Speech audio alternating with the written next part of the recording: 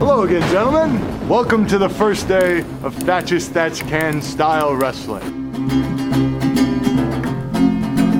There's a lot of glare coming off that dome of yours, squirrel nut! What does WrestleMania mean to Brock Lesnar? It's a day that I get to show up, kick somebody's ass, and get paid to do so. Crying out loud, we can't use a thing with you swearing like that. I don't give a damn. I came up here for a purpose to prove some son of a bitch and thing. And I'll tell you what I came to prove, that Lawler didn't have the guts. I'm back.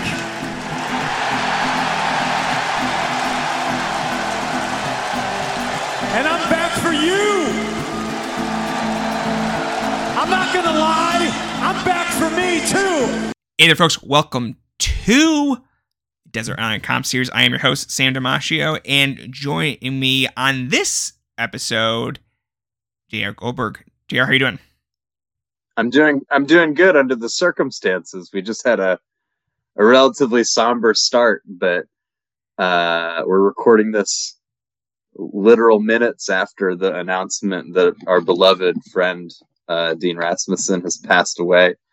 But I cannot think of a better way for me to pay tribute than to talk about some of the matches that we're going to talk about. So I'm prepared to for this to be very personal and very loving. I know that if you're listening to this podcast, you probably know who Dean is, and if you don't, I encourage you to search out the man's writing. He's undoubtedly the giant that all of us who've written and talked about wrestling for the past 25 years stood upon the shoulders of. So, yeah, shouts out to Dean, and rest in peace. Yeah, rest in peace. I think this is just, it's very surreal. Yeah. And there's this list that we're about to kind of go over. Feels like, okay, this is a byproduct of a certain message board culture. Yeah, I mean, I wear my influences on my sleeve. Subtlety is for cowards. And we'll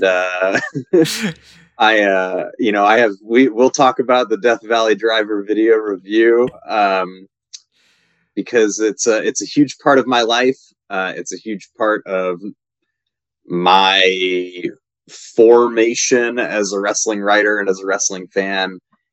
And I think it is, like you just said, a big part of a lot of the matches on this list. And there's stuff that I directly discovered because of that message board.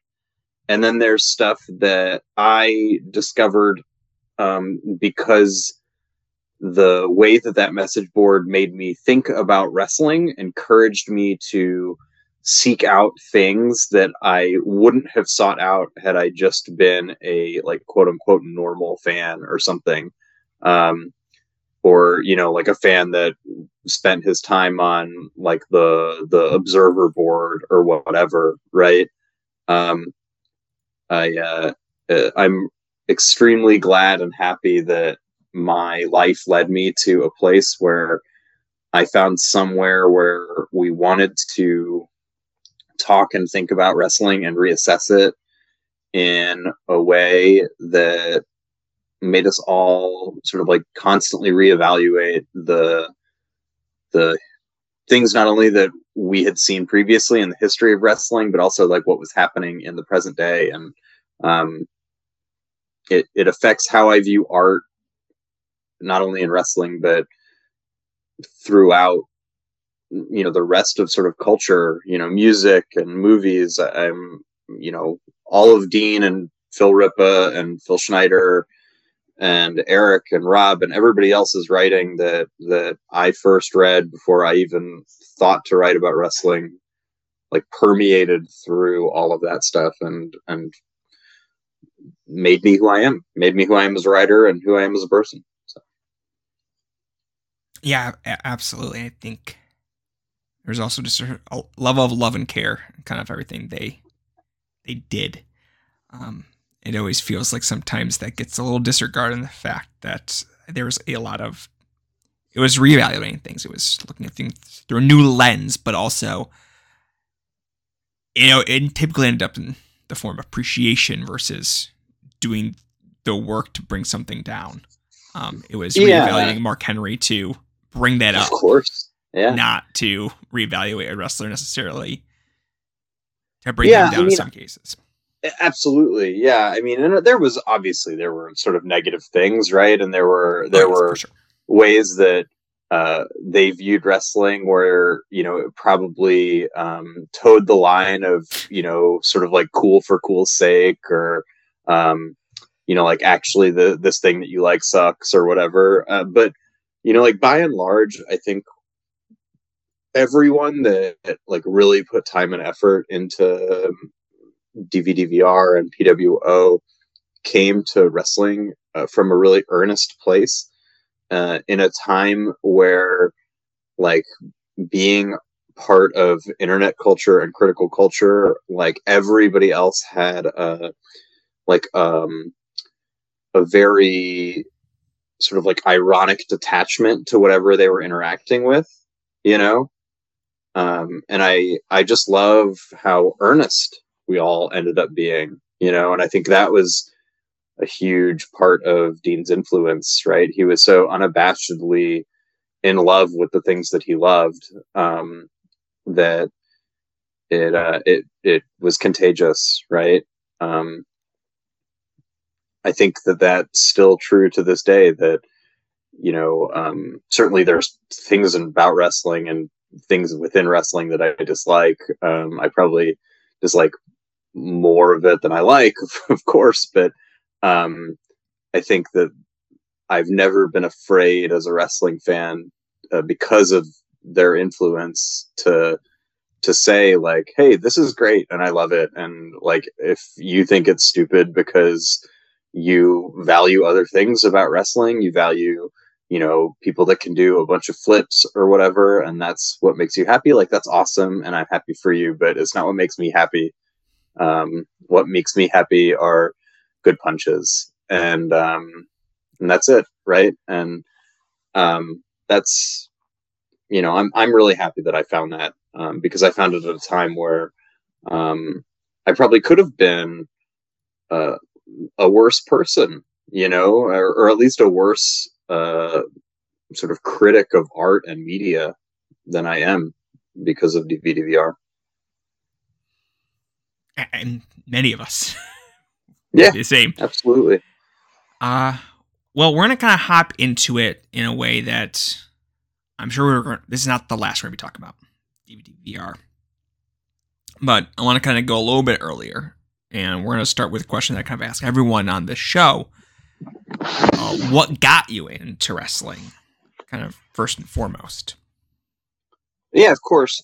So I think I told a story the last time we did a podcast with me, you, and Dan, about how I started watching wrestling so that I would have something to talk about in high school with like the cool kids that I wanted to hang out with, which is such a preposterous statement to make now,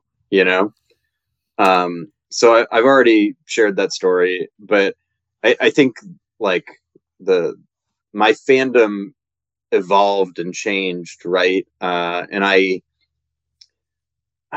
don't remember truthfully like what the inciting incidences were for me in terms of like taking a deeper dive. There are a couple specific things I remember. I remember being a camp counselor, like as a summer job, and one of the campers like knew a ton about wrestling, and I was like, "How do you know so much?" And he was like, "I go to WrestleZone.com, right?" Beautiful. And so like I started going on WrestleZone, and I had like no idea that people talked about wrestling on the internet or whatever. Like, we had dial-up at my house. It wasn't like I wasn't spending a ton of time on there. So like that was probably the first thing, and like that was probably the first thing that exposed me to non-televised wrestling. Because they would occasionally discuss things that were happening outside of WWE and WCW. It's probably the first time I heard about ECW, which is probably the first time I heard about Japanese wrestling or lucha or whatever. I probably first like really saw things beyond the scope of televised wrestling when I went to an ECW house show, like just a tour. Oh. And RF was selling tapes at the show. And so I bought a comp tape at the time. I think it was like, Best of Sabu Volume 17 or something like that, right? But what RF would do on those tapes that he would sell at the show is like an hour of the tape after the comp was just like an hour long, like essentially like greatest hits of like weird shit from Japan, like deathmatch stuff, to make you want to, and like they wouldn't label any of it, so you had no fucking clue what it was, but like it all seemed awesome, and so that's probably how I first saw like FMW and IWA Japan and King of the Deathmatch tournament stuff, and that took me to RF's website for the first time, and I somehow convinced my dad to purchase me like a 5 VHS set of Muda matches. That was probably my first like tape purchase, I think. That is what I associate with you. I was like, JR. Yeah. Great Muda. JR loves the Great Muda. Yeah. And that was eye-opening, right? I mean, I think that I thought sort of Muda was more cool than good, I guess. But when you're young, you don't really know how to formulate opinions. I do remember on one of those tapes, there was like a Hogan match, and I remember just like thinking it was insane, seeing that. And then, because I'd ordered tapes through RF, I read somewhere about the ECWA tournaments, that like Chris Daniels was winning and stuff. Mm-hmm. So I ordered those tapes. And then when RF closed all his stores to open Ring of Honor, they sent out like a flyer for it and stuff. And so I knew about Ring of Honor and got into those early Ring of Honor shows. And like, I probably I took breaks at various points. But like realistically from like 2003, 2004 on, I was like very, very into Ring of Honor, and then got more into the American indie wrestling landscape as a whole, as I discovered the like true internet culture of that wrestling. I discovered DVD-VR strangely at a Ring of Honor show, because I was in line waiting to buy DVDs and like was just making small talk with someone in line, and I like mentioned some message board that I was going to at the time, and they were like, "No, like I don't really go there. I go to DVD-VR." And so I like remembered it, and then like went home and like read the reviews that they would put up, the road reports and stuff, and eventually got smart enough to click on the link at the top of the page, which took me to the message board, and from there it was all over.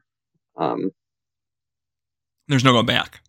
There's no going back. Yeah, it's like the Matrix. You eat the whatever pill you eat, and then it's over for you. I never remember which one does which. No, I don't either. I haven't seen it in forever. 20 years. All right.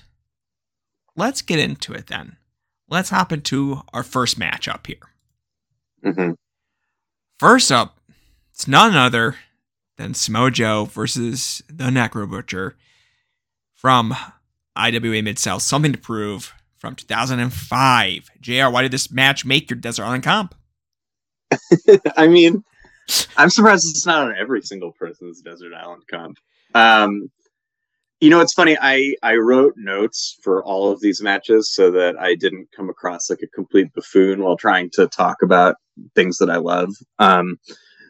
And I found, weirdly enough, that I think this is the hardest match to write about for me, or come up with sort of cogent points. Because for so long, for, I don't know, more than 15 years now, this match has just been something that I sort of like associate with the pinnacle of this style of American indie wrestling. There obviously, like, when it was happening, I was sort of in the throes of my ROH fandom, and I don't think I appreciated it in the moment the way that I appreciate it now, and sometimes think that like simpler stuff is better. Not that this match is particularly simple, but like even just beyond that stuff, it's just so good, right? Like, there's a chance that, like, I would probably say it's the best match this century. There's probably other stuff you could argue about, but like, best indie match ever, maybe. The single grossest bump you'll ever see. The crowd is completely nuts the entire time. It's probably the hottest crowd I can remember for indie wrestling. The commentary is like nuts, but it's sort of perfect, right? CM Punk just saying like whatever comes to his mind. There was I still can hear Punk's cadence when he's talking about why Ian Rotten booked this match, right? I can hear Punk name dropping Rob Naylor.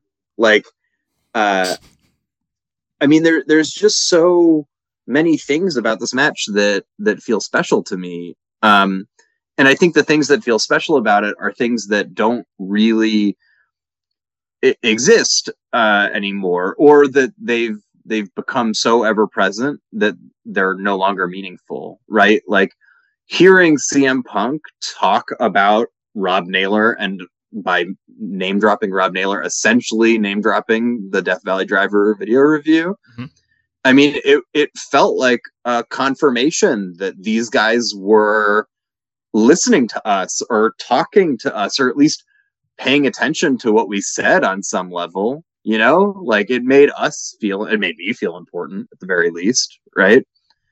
And then, like, I don't know, maybe now people don't see it because wrestling has become so homogenous, but I remember in 2005, like, indie wrestling especially felt very like segregated, right? Like, guys that were in ROH, with few exceptions, like, didn't wrestle for IWA in the same way, or like, didn't show up in CZW. And like, it felt like there were people that were ROH fans, and people that were CZW fans, and people that were IWA fans, right?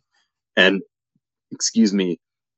just there were people that just didn't interact. And so seeing Joe and Necro did really feel like not only like a dream match, but like a novelty, like something that would only happen once, and like, I just don't feel like there's indie dream matches anymore, and for a match where, I don't know, there's probably no world in which these two guys don't just beat the heck out of each other, right? But like, they went hard, in a way that is sort of unconscionable when you look back on it, right? Like, this match, maybe more than any other match from that time period, like, feels like a truly unsafe match that you not only probably couldn't have today, but certainly shouldn't have today, Yeah, it feels like if anyone in independent wrestling tried to engage in a match like this, egos would immediately get in the way, and one of them would just be like, "Oh, he's shooing on me. I gotta fight back." Yeah, absolutely. Egos would for sure get in the way. And then, like, even beyond egos getting in the way, like, I think the response to this match, even in the crowd, like, rather than people just being so bonkers for it, I think there would be like a tremendous amount of hand wringing from Twitter, from the live crowd. I mean, I think people would be uncomfortable watching this match today, you know? Yeah, absolutely. We'll never know, because no one can engage in this type of act right now. There is no peak Samoa Joe. There is no Necro Butcher. I mean, they're still going, right? I mean, which is weird. Yes. I wonder what that match would look like in 2023. Rob Black, come on, book it now. Yeah, the MAGA Butcher versus Samoa Joe. Yeah, you know what? Who knows? It might be okay. It might be okay. I don't know. I haven't liked a Joe match in probably 10 years. So wild. I think he's totally okay. The year 2023. There's like people out there that like loved those Lesnar matches and stuff. I'm like, I don't know. These are bad guys. I don't know what you're watching, but none of those, spoiler alert, made my Desert Island come. Dang. I know that. Also, I'll also say, and like maybe this is egotistical, but like I think there was a period when I was writing about wrestling that people like closely associated me with Necro Butcher, and I know that like you know, for Necro Butcher obviously is not a great person and has become an even worse one due to his sort of open love of right-wing politics, but I'll say for me, like, engaging with the Necro Butcher as a wrestling fan, like, who like very openly read my writing about him and would email me about it, and like, you know, has told me on multiple times that like I was a writer who like got what he was going for and stuff like that. I mean, that was tremendously important for me, not only just from like an ego standpoint, but like, you know, it made me feel heard. It made me feel understood in a way that I think he felt understood. And that was immensely meaningful. And I think on a desert island, it would be nice to have a reminder of something like that, you know? Yeah, absolutely. Absolutely. It just happens to be also a kick-ass match. One of the most kick-ass matches ever. Oh, man. Yeah. I think when I was putting this together, too, there's like a couple matches that have this sort of like weird pace to them that are on here. I think I like this just sort of insane sprint with, you know, concussive blows. I think that sums up my wrestling style. It's a good one. It is a pretty good one. Yeah. It's hard to mess up. You just go for it. You just go for it. Yeah. Be willing to get a head injury and, you know, spend about 10 minutes doing so, and I'm in. I still can't believe that IWM itself just puts this up for free and does both the version with commentary and without commentary. Yeah, it's just on YouTube. It's just on YouTube. I think all but one of these matches that are on my comp are just on YouTube, by the way. That's a nice little bonus for anyone. Yeah, you can watch 9 of the 10 with no issue whatsoever. Yeah, so that is Joe versus Necro. JR, do you have anything else you'd like to add before we move on to match number 2? No, I think I've said my fill on that one. All right, here we go. For match number 2, we have, and you're correct me if I'm wrong, just because I didn't have all the information on this one, Super Porky and Santito and Nico versus Rey Mysterio Sr., Halloween, and Damien 666 from Tijuana, June 2001. Yeah, so it's Super Porky, El Hijo de Santo, and Psicosis, who at that point was Nicho El Millonaro, versus Rey Mysterio Sr., Halloween, and Damian. Yeah. So why did this match make your Desert Island comp? So I knew going in, as I was planning this, that I wanted one match, at least one match, that was like the quote unquote the cocaine was really good that night match. And I think this is the ultimate cocaine was great match. The cocaine must have been just like teeth shatteringly great, because there is absolutely no reason that these guys should have gone this hard for this match. And I mean, I don't know. I'm working under the assumption that you have not seen. You would be this. correct. You would be correct. Okay. All right. It's like it's on Roy Lucier's YouTube page. It has like sub 2,000 views. Perfect. That's beautiful. Yeah. It's just a match from 2001 Tijuana. And like they all just go hard as fuck. They work the first fall at like complete warp speed. Super Porky hits a top rope splash for the first fall. Like the second fall starts with Porky doing like maybe the single funniest comedy spot I've ever seen with Halloween and Damian.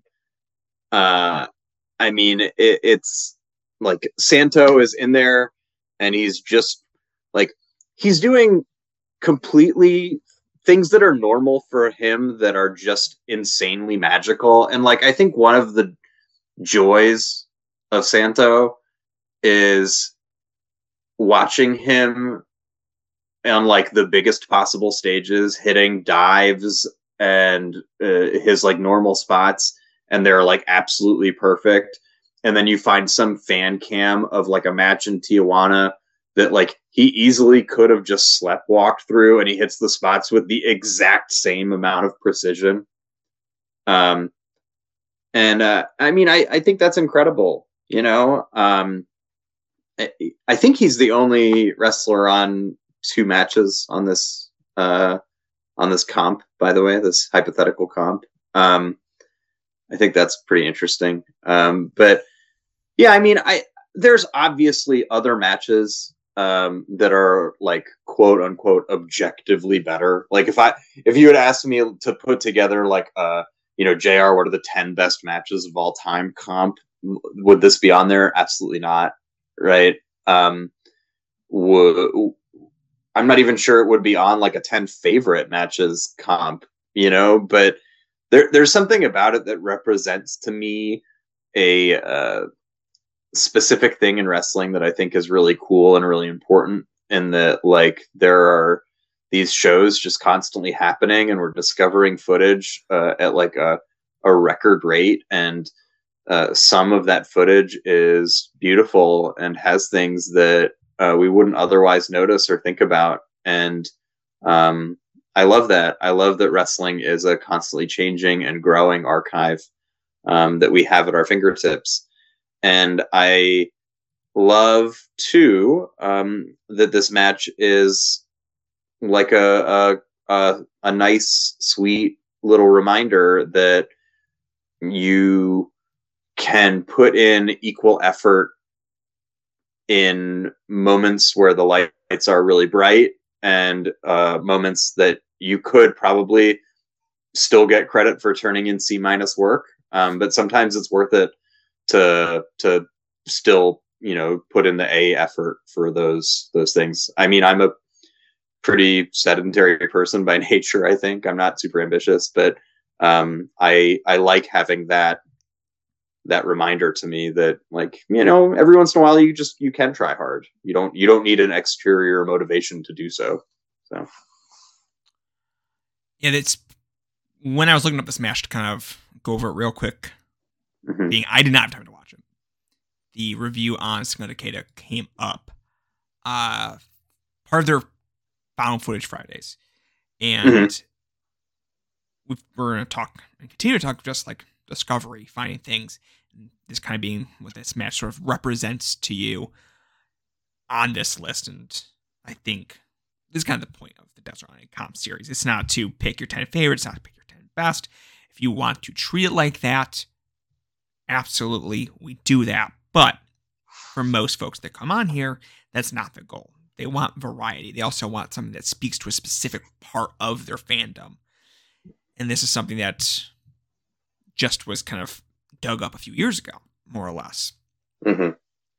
And is amazing. It's already got kind of like the stickiness with you, that it's already got this, like, oh, yes, this is something that speaks to me on a kind of fundamental level and brings sort of a different aspect of wrestling to you here, as far as just like, okay, it's a show maybe outside of most eyeballs, and that the fact that someone had to find the footage of it even to begin with kind of speaks to, like, this was not something that was going to be seen by the greatest amount of people on earth, by wrestlers that are far more notorious, have far more notoriety than they need to kind of expel that energy on something like this. Yeah, they did. And that is just a lovely, lovely thing. And this will be my kind of moment to say, hey, if you haven't checked out the Found Footage Friday series, it is up to date. It's still going. It's been going for about 4 years. And 5 years, actually, now. And it's just a treasure trove of stuff that you can more than likely click on a match and it will direct you to something lovely. Even if it's not great of a wrestling match, lovely in the sense that, ooh, what a gem that it exists. And that I can just put my whole dang eyeballs on it without much effort at all. So that will be my shout out there. Yeah, absolutely. And I mean, I would encourage people to watch this match, or at least watch the first like 2 falls, which is like the first 5 minutes of the match. You know, I mean, it's not long, but like, I think you'd get a sense of just how hard all of them are working and how much fun they're having. There's a sense of, I don't know, this match is joyous to me, and I hope it is joyous to at least one person who is listening to this that hasn't seen it yet. This is one of those matches I'm going to seek out after this. I have conversations with folks like, hey, how have you not seen Ric Flair versus Ricky Steamboat from Chinatown Rumble? And I'm like, I just do not have the interest of watching something that at best meets expectations. I like to have a little bit of room. Point, right? I mean, like there's, I don't know. I think you're similar to me, and I think you said this on a previous one of these that I was listening to, and that like expectations are like sometimes my own worst enemy, right? And that like there's a lot of matches that I go in and like I've been told they're great so many times that there's really only one direction for my opinion to go, you know? So going into something that has like that you can just have really fresh eyes on can be a really fun thing as a wrestling fan. Absolutely. 100% could not have said it better. All right, Jerry, you ready to get on to match number 3? I am. All right, we have Ian Rotten versus Chris Hero from IW Mid-South's Loaded from May 4th, 2002. JR, why did this match make your Desert Island Comp? This match is probably like one of the grossest things I've ever seen. It's like a horror movie. It's harrowing. I want to start by saying I do appreciate that now 2 out of the 3 matches you started out more or less saying, when I ask, hey, why'd you put this on? And you're like, yeah, it's super gross. And that's kind of the intro to it. Yeah. Yeah, I mean, it's like watching Salo or Come and See or like one of those movies that's just like well known for just being like 2 hours of unending depravity. And you know, I mean, I joke, of course, but I think that at least for me and my journey as a wrestling fan, I didn't grow up in like a conservative or straight-laced household, but I certainly didn't grow up in a household where other people really loved or watched wrestling or anything like that. And I grew up in a time when the Attitude Era was really prevalent.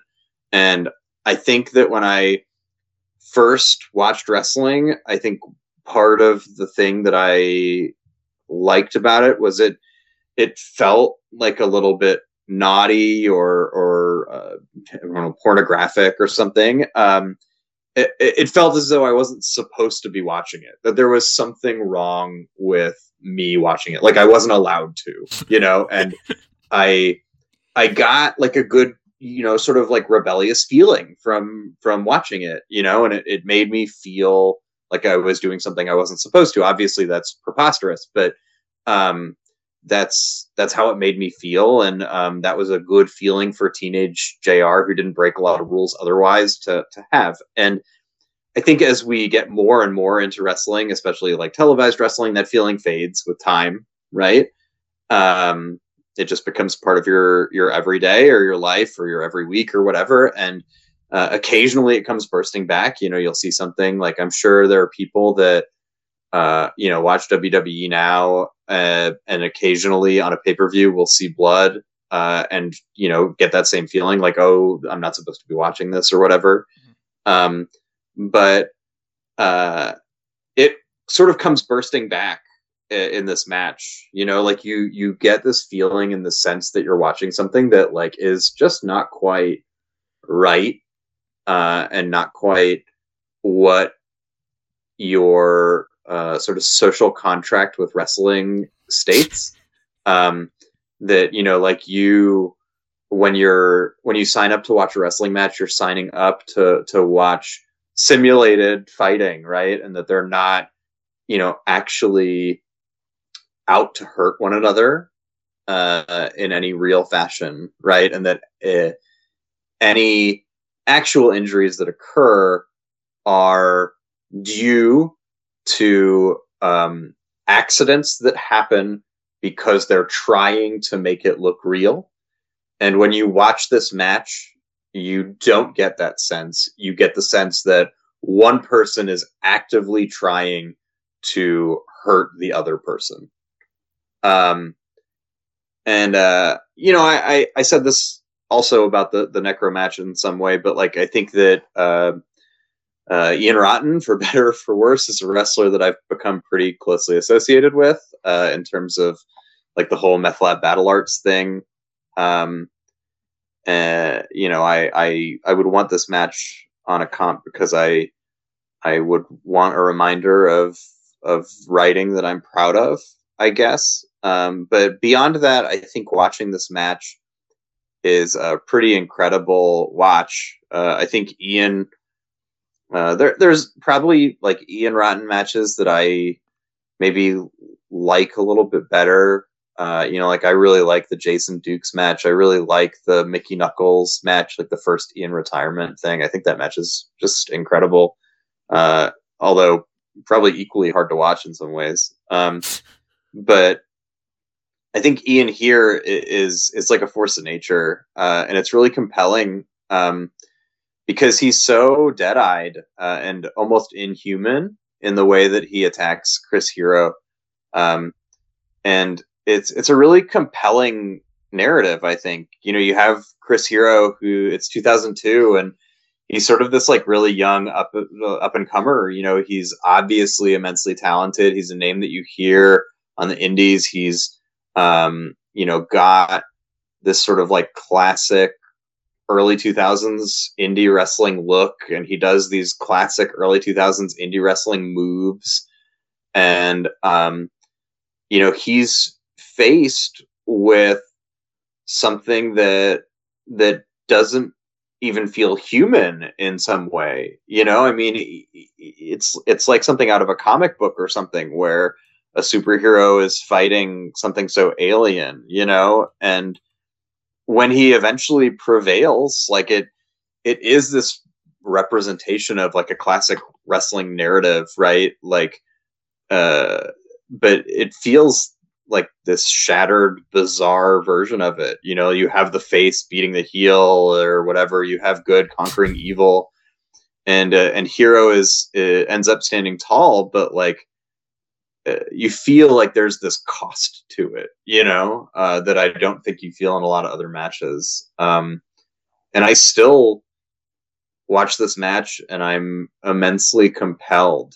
And I'm compelled as much by the match and the work of the two wrestlers as I am by the crowd, because this match couldn't have happened in front of more than like 35 people. And none of them have an understanding of what they're in for. And like, they are just they signed up for an IWA show. Like, they knew that there was going to be something crazy that occurred, right? But like, they are visibly uncomfortable. Like, in Joe versus Necro, right? Like, everybody's just marking out the whole time. It's like a few thousand people just going bananas. And here there's like 35 people that are just sitting there in stunned silence as you literally hear headbutts echo around a high school gym. I mean, it's disgusting. Yeah, and that's a very different sort of vibe, where the Joe versus Necro happens in Philly, not in IWA Mid-South's backyard, but bringing some of those fans up. And that kind of leads to a combination of folks from the tri-state area in general, and bring folks up from the territory, so to speak. Yeah. And those are going to be the super online freaks. The folks that are there for like, oh, I have at least a deep understanding of these two individuals. I could not prepare for what they're about to do to each other, but I knew their potential. And while folks that are attending this show certainly know, you would think Ian's or Hero's potential, I guess it's a little bit different in this intimate of a setting when, okay, there aren't thousands of people, hundreds of people feeding these two energy. We're not actually maybe on board for this. And all honesty, it sounds like that creates a totally different sort of sensation to experience, I would have to imagine. Yeah. Yeah. And I would definitely say that if Necro was who you kind of were associated with at one point, it's Meth Lab and then Meth Lab Battle Arts now. Yeah, certainly. That's taking the crown. For better or worse. I haven't told a lot of people this because it never ended up getting published, but I interviewed Ian for a now defunct wrestling website. Wrestling Joy. What's that? Wrestling Joy? Yes, it was that one. Yeah. The Nemities were like, yeah, and we're going to pay you for an Ian Rotten interview. We love Ian Rotten. Positivity. # positivity. And I interviewed Ian and I like told him that I like really love all of his mat work stuff. And I did not have the heart to tell him that I called it all Meth Lab Battle Arts, because I did not. It was right at the beginning of the interview and I did not know how he was going to react to that particular phrase. So it's a little moment of cowardice in my interviewing history. You'll never have the opportunity again. Maybe you will. Maybe I will. I don't know. He's not dead I have yet. his phone number. He's not dead. Yeah. You never know, though. It's wrestling. Yeah. It is wrestling. It wouldn't surprise anyone. Let's put it that way. I would say, just looking through this list of those who are alive, is there a wrestler that you told me tomorrow they were dead? Would I be surprised? I don't know. Yeah. I don't know. It does help we've narrowed the field down, so to speak, over the years. That's a tremendous point. I also, while putting this list together, I realized I probably have a higher percentage of questionable or problematic wrestling figures on my Desert Island comp than most people do, and I don't know what that says about me, but Well, I do know what it says about me, and it's not good, but we're going to ignore that. We're going to just move right along. We're in a move. We're in a groove. We're going to get to a match with no problematic elements. Match number 4 from ECW's Gangsta's Paradise. Raven and Steve Richards versus the Pitbulls. JR, why did this match make your Desert Island comp?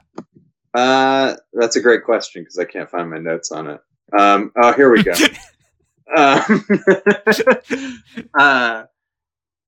So my first line in my notes is just 2 famous Jews completely in their bag.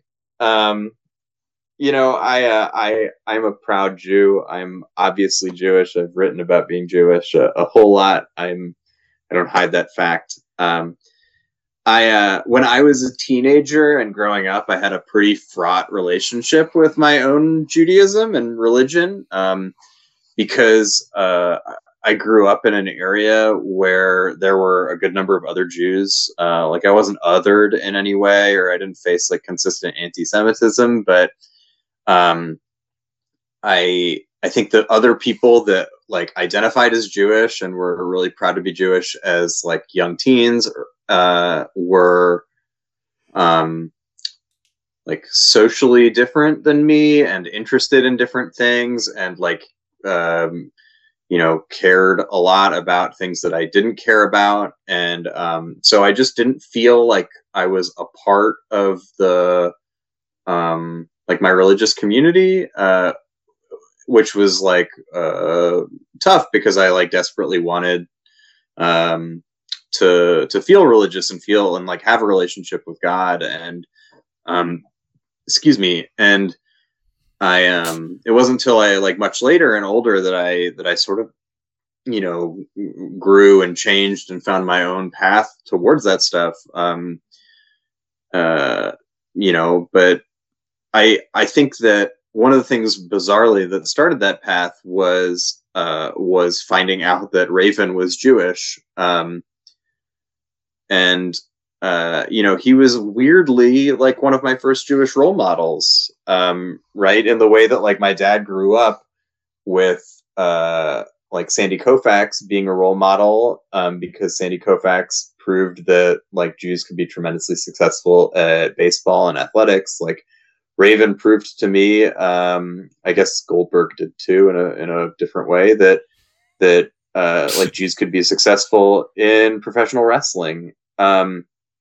And I think Raven for me, I was one of my first truly favorite wrestlers and someone that I connected with on sort of a level beyond the way that you connect with Hulk Hogan or Stone Cold Steve Austin or The Rock or these sort of ultra charismatic individuals that you glom onto when you first watch televised wrestling. And Heyman as well, right, was, another person that I discovered was Jewish and, obviously on some level embraced that and played a character that sort of towed the line of anti-Semitic caricature. But I always will have sort of love and interest in Paul Heyman. And I think that, this match is probably the pinnacle of Raven as a wrestler. I think that this match is probably the pinnacle of the Paul Heyman, style of booking where a single match can pay off sort of multiple feuds that go in and out, and sort of all pay off the air. I think that, ECW too, I think for a lot of people my age, it's formative, right? It's formative in the moment in the way that I talked about the previous match, Ian versus Hero, feeling sort of illicit, right? I think ECW did too, right? It but in a different way. ECW felt illicit in the way that counterculture stuff does, right? Or did in the 90s, where you know, if you know, I'm sure this metaphor is not my own, but you know, if early and mid 90s WWF was, you know, hair metal or whatever, you know, ECW was grunge and just felt so much cooler and so much like it had its finger on the pulse and was for younger people, right? Or was for teenagers specifically, I guess. And I think, you know, it's I think that really sums it up. You know, I don't have any great love for ECW. I'm not like a huge ECW fan, right? But this is one of the few matches on here that I think is on here just because not only does it speak to like something important about me personally and my relationship with my religion, which I'm very sort of open about and devote a lot of thought to now as an adult. But I think that it's a match that reminds me of a time as a wrestling fan that I think is important. And it does so in a way that like not a lot of the other stuff that I was watching at that time would, you know, there's no like other sort of singular formative matches that I can point to. Like I couldn't honestly tell you that like a better match from WWF or something like, you know, Dude Love versus Steve Austin or whatever would make this, because I just don't have that connection to it. So I will be honest with you.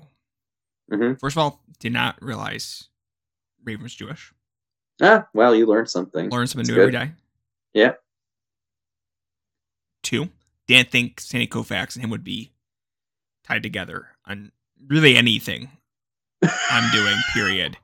Yeah. So thank you for both of those things. Good. Yeah. So also interesting to hear that I knew on some level, but also that ECW isn't maybe a touchstone for you. Is it maybe, oh, wow. Yes. That is the formative promotion for me personally. Mm-hmm. But it feels like so many people from that era. It's like, oh, yes, that did it. That's what energized me to where we are today. Yeah, it's interesting. You know, and I think I've gone through phases with it. Like I remember really specifically, like, and I'm sure you went through a similar phase that I went through. I think when you're like really first discovering pro wrestling beyond what you see every week, and you're like seeking out good matches, and you're like trying to just ingest and imbibe every single bit of wrestling that you possibly can, and you're rating things purely on in-ring work, right? And you like discover all Japan for the first time or whatever, right? Or anything that sort of just piques your interest in that way, or like Mid-South or something, and like your natural inclination is then to disregard or poo-poo things that in your eyes then don't hold up in terms of that like overall match quality on like a show to show or week to week basis. And I think I went there with ECW one time, and like I remember being like out for drinks with a couple of friends that liked wrestling but didn't like wrestling in the same way that you and I like wrestling, right? Yeah. And somehow ECW came up, and I remember being like, oh, you know, like ECW just like doesn't have any good matches. And one of my friends that was out was like, yeah, but it still kicks ass. And like, you know, at the time I like couldn't fathom that someone could think something was cool if it didn't have good matches. And now like, I think totally the opposite, right? You know, like maybe not totally the opposite, but certainly I've come around more to the position I am in, that I was in before I discovered all of this wrestling, right? That like the thing that is cool is the thing that I like, right? It's why over the past few weeks when we've been talking about Dean and DVD-VR and in its place in history, I think someone, a mutual friend of ours, you know, mentioned that DVD-VR is sort of like remodernism, right? And or Stuckism, and as a movement. And I think that's true, right? Like we end up reinvigorated, not by sort of anti-art or treating wrestling as just this like thing in a vacuum, but by reinvestigating the aspects of it that made us attracted to wrestling in the first place, but just with more conditioned critical eyes. And that also is something that I think strikes me about this match. Yeah, absolutely. Yeah. Absolutely. I have nothing to add here, but have you seen this match? I have not seen this match. Okay. How many of the matches on my comp have you seen? Do you know? 5. 5? 5. It's pretty good. Okay. So I'm going to guess the rest. Of the ones that we've gone over so far, I assume you've seen both the IWA matches? I have not. I've just seen Joe versus Necro. Okay, all right. So now I'm gonna try and guess. Let me do the count, because I actually may not have done that count right. It ends up being 4. Okay, 4. All right. So you've seen one of the 4 that we've talked about. Then is that right? I have seen one of the 4 we've talked about. Okay. All right. So 3 of the next 6. 3 of the next 6 you have seen. All right. Excellent. I'm gonna try and guess. Okay. Good luck. Very good. Good luck. Let's move on. Yeah, I'm excited. I like a little game. Yeah. Match number 5, we have Ricky Marvin versus Kira. That was messed up in so many ways. My guess would be from January 7th, 2018, from Lucha Memes or Memes. I can never tell which one it's supposed to be. I think they say memes, but like, come on, it's Lucha Memes, right? I think. Once they have the American commentators in there, it gets confusing for me. Yeah. JR, why this match make the Desert Island comp? So I knew that I needed something from Coacalco, because seeing Coacalco on tape makes me happy. It's one of the few places where there's active wrestling that I like feel transported when I go there. It's like a sacred space in a very odd sense. It's a place I want to go. It's a place that wrestling feels special in for me. It's a place that's totally unique. And, I also knew as I was putting this together that I wanted a Ricky Marvin match on there because, I really associate my fandom with Ricky Marvin in some way. He's a wrestler that I closely identify with. And I think that, a lot of the other wrestlers that I've like written about extensively, I certainly was not like on the forefront of liking or engaging with in any meaningful fashion. It's not like I discovered the Necro Butcher or whatever, right? But I do truthfully, and maybe this is arrogance on my part or egotism, but I do truthfully think that this recent Ricky Marvin run, like the last 5 years, that essentially maybe started with this Keira match and, are still going even to this day, through the Black Terry match and the Hezarro matches and the Ares matches. I mean, a bunch of stuff. He's had this sort of mini renaissance, and I think a lot fewer people in the US would have seen it or watched it critically if I hadn't been talking about it. And I'll always sort of associate him with my fandom because of that. And I think this match is great. I think that it's probably the best intergender match ever. I think that Ricky's a total bully. I think he shows a different side of himself as a wrestler than what people would associate with him. Because I think that, most people our age or roughly our age, just sort of figured he was like a Noah Tag guy that like helped coach the juniors or whatever. everybody loves that 3-minute match against Kenta. But I mean, he's here just like bumping his ass off and like being like a completely shitty heel. And, I mean, he goes way harder than he needs to be. I think that's like a running theme in these matches, of just sort of effort where maybe lesser performers wouldn't have given effort. I think that's probably inspiring to me on some level in a way that I just put together. But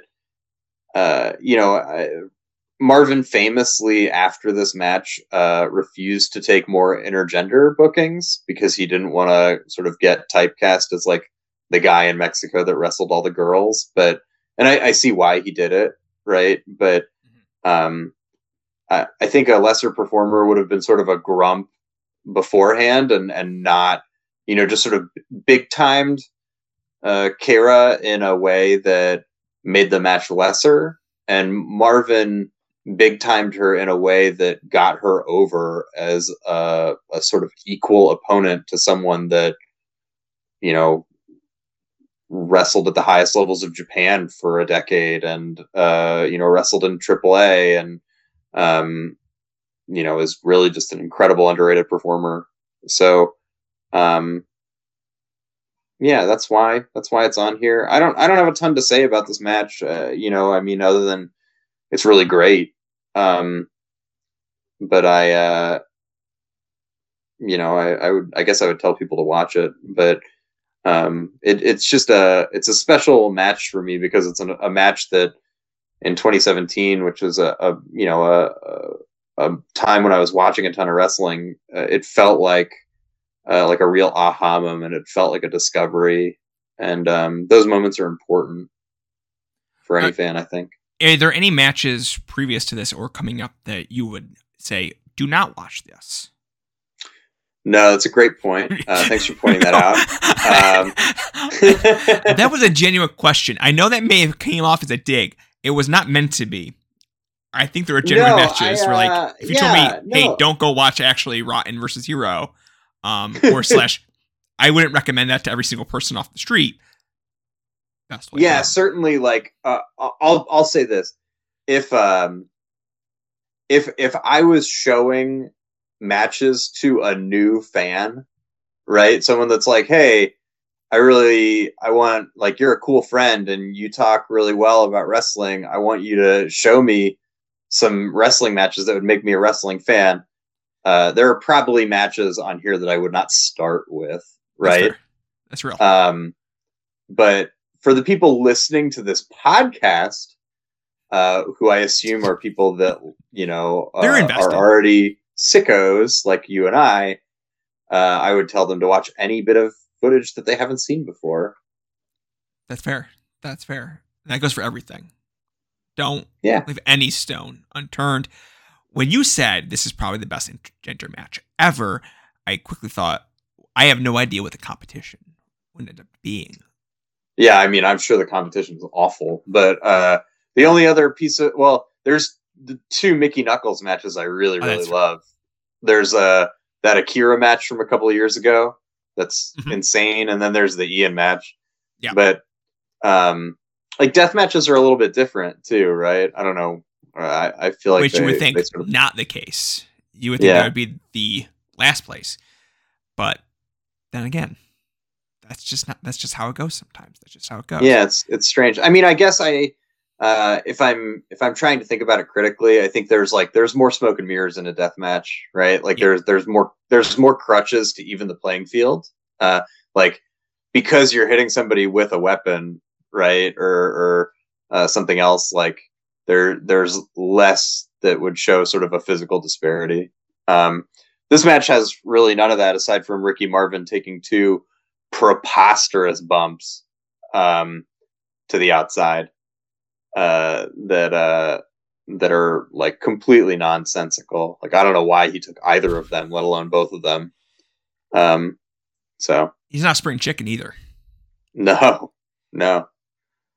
Yeah, the match I always associate with this venue for whatever reason is Demus versus Iron Kid. Oh, where he throws him into the support beam on the topo? Yeah. That match is sick. I love that match. And that spot just stays in my head rent free for just once a week. Just, oh shit, remember that wrestling's cool. Yeah. Great venue. That was around the same time too. Yeah. I mean, it couldn't have been more than a year before this, right? No, absolutely not. Absolutely not. Yeah, it is. I think you nailed it. It's one of the great places that wrestling takes place. I have such few distinct venues. Yeah. And I also like this match too, has another, like the for people that haven't seen any wrestling at Coacalco, it's got a dirt floor, right? Mm-hmm. And when there's bumps to the outside, especially from high up, which there are in this match, it kicks up so much dust.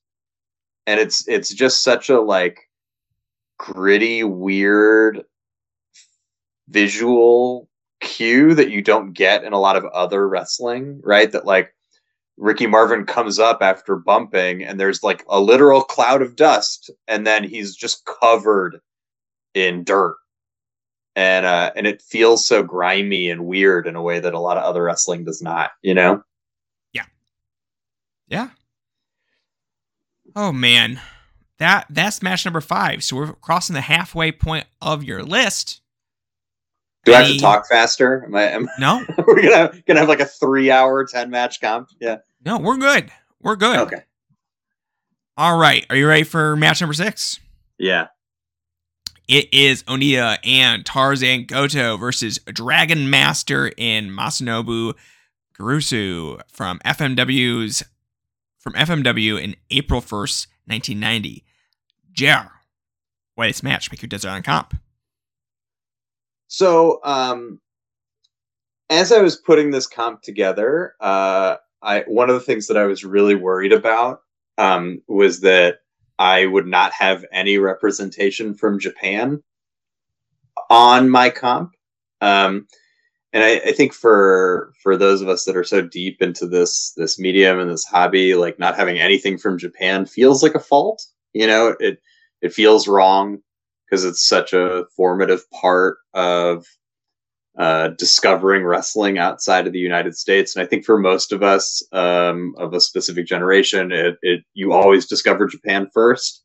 At least like you discover Japan first through like a critical lens, right? Because someone always tells you about 6394 or whatever, right? And so I couldn't bring myself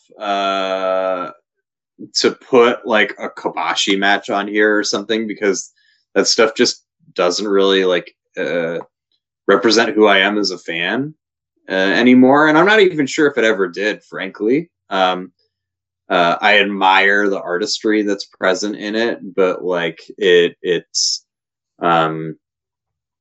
it's just not me. It's not JR, right? It would ring false, I think, for a lot of people.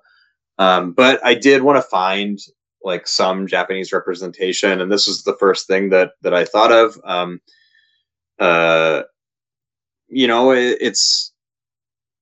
It's a match I love. It's also a match that I love all of the different outfits in. This is a match I'm going to say is one that you've seen. No, it's not. No, man, I'm totally getting everything wrong. Okay. I'm going to go 0 for 10. So it's a Texas death match, right? And I would encourage everyone to watch just the entrances because they come out in some of the wildest fucking outfits you're ever going to see. I mean, everyone looks stupid. Everyone looks so stupid, but it's perfect. And the pace of this match is basically like the same exact pace as Joe Necro. Like everyone hits the ring, they immediately just start pasting each other, and they paste each other for 10 minutes straight, and that's the match.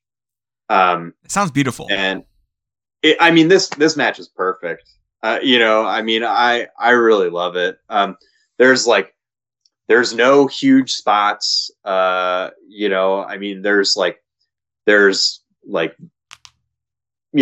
hits a big power bomb that looks gross.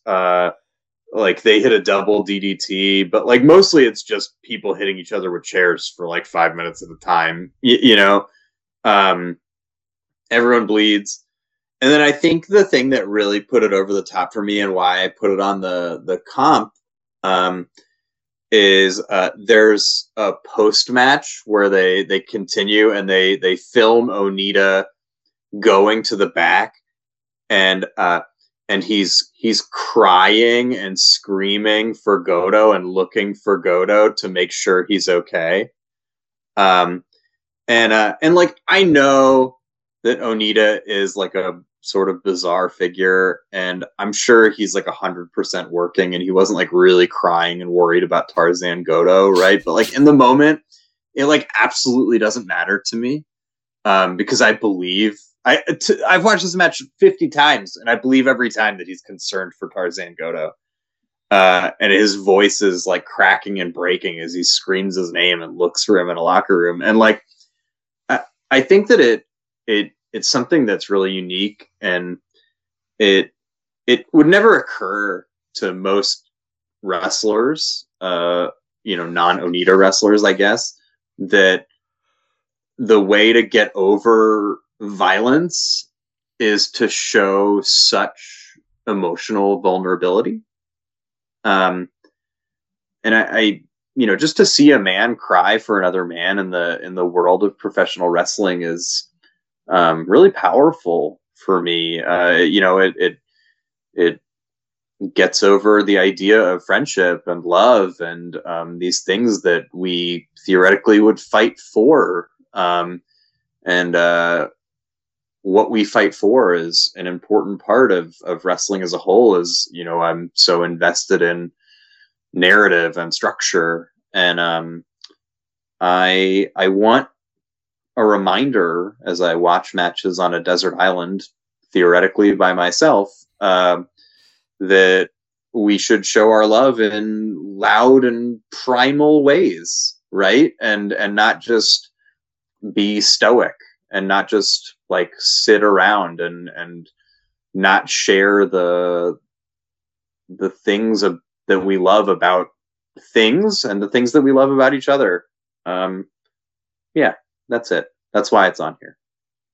Yeah, there's a rawness to a lot of the matches that are on this set, and this sounds like something has an emotional rawness to it. Yeah.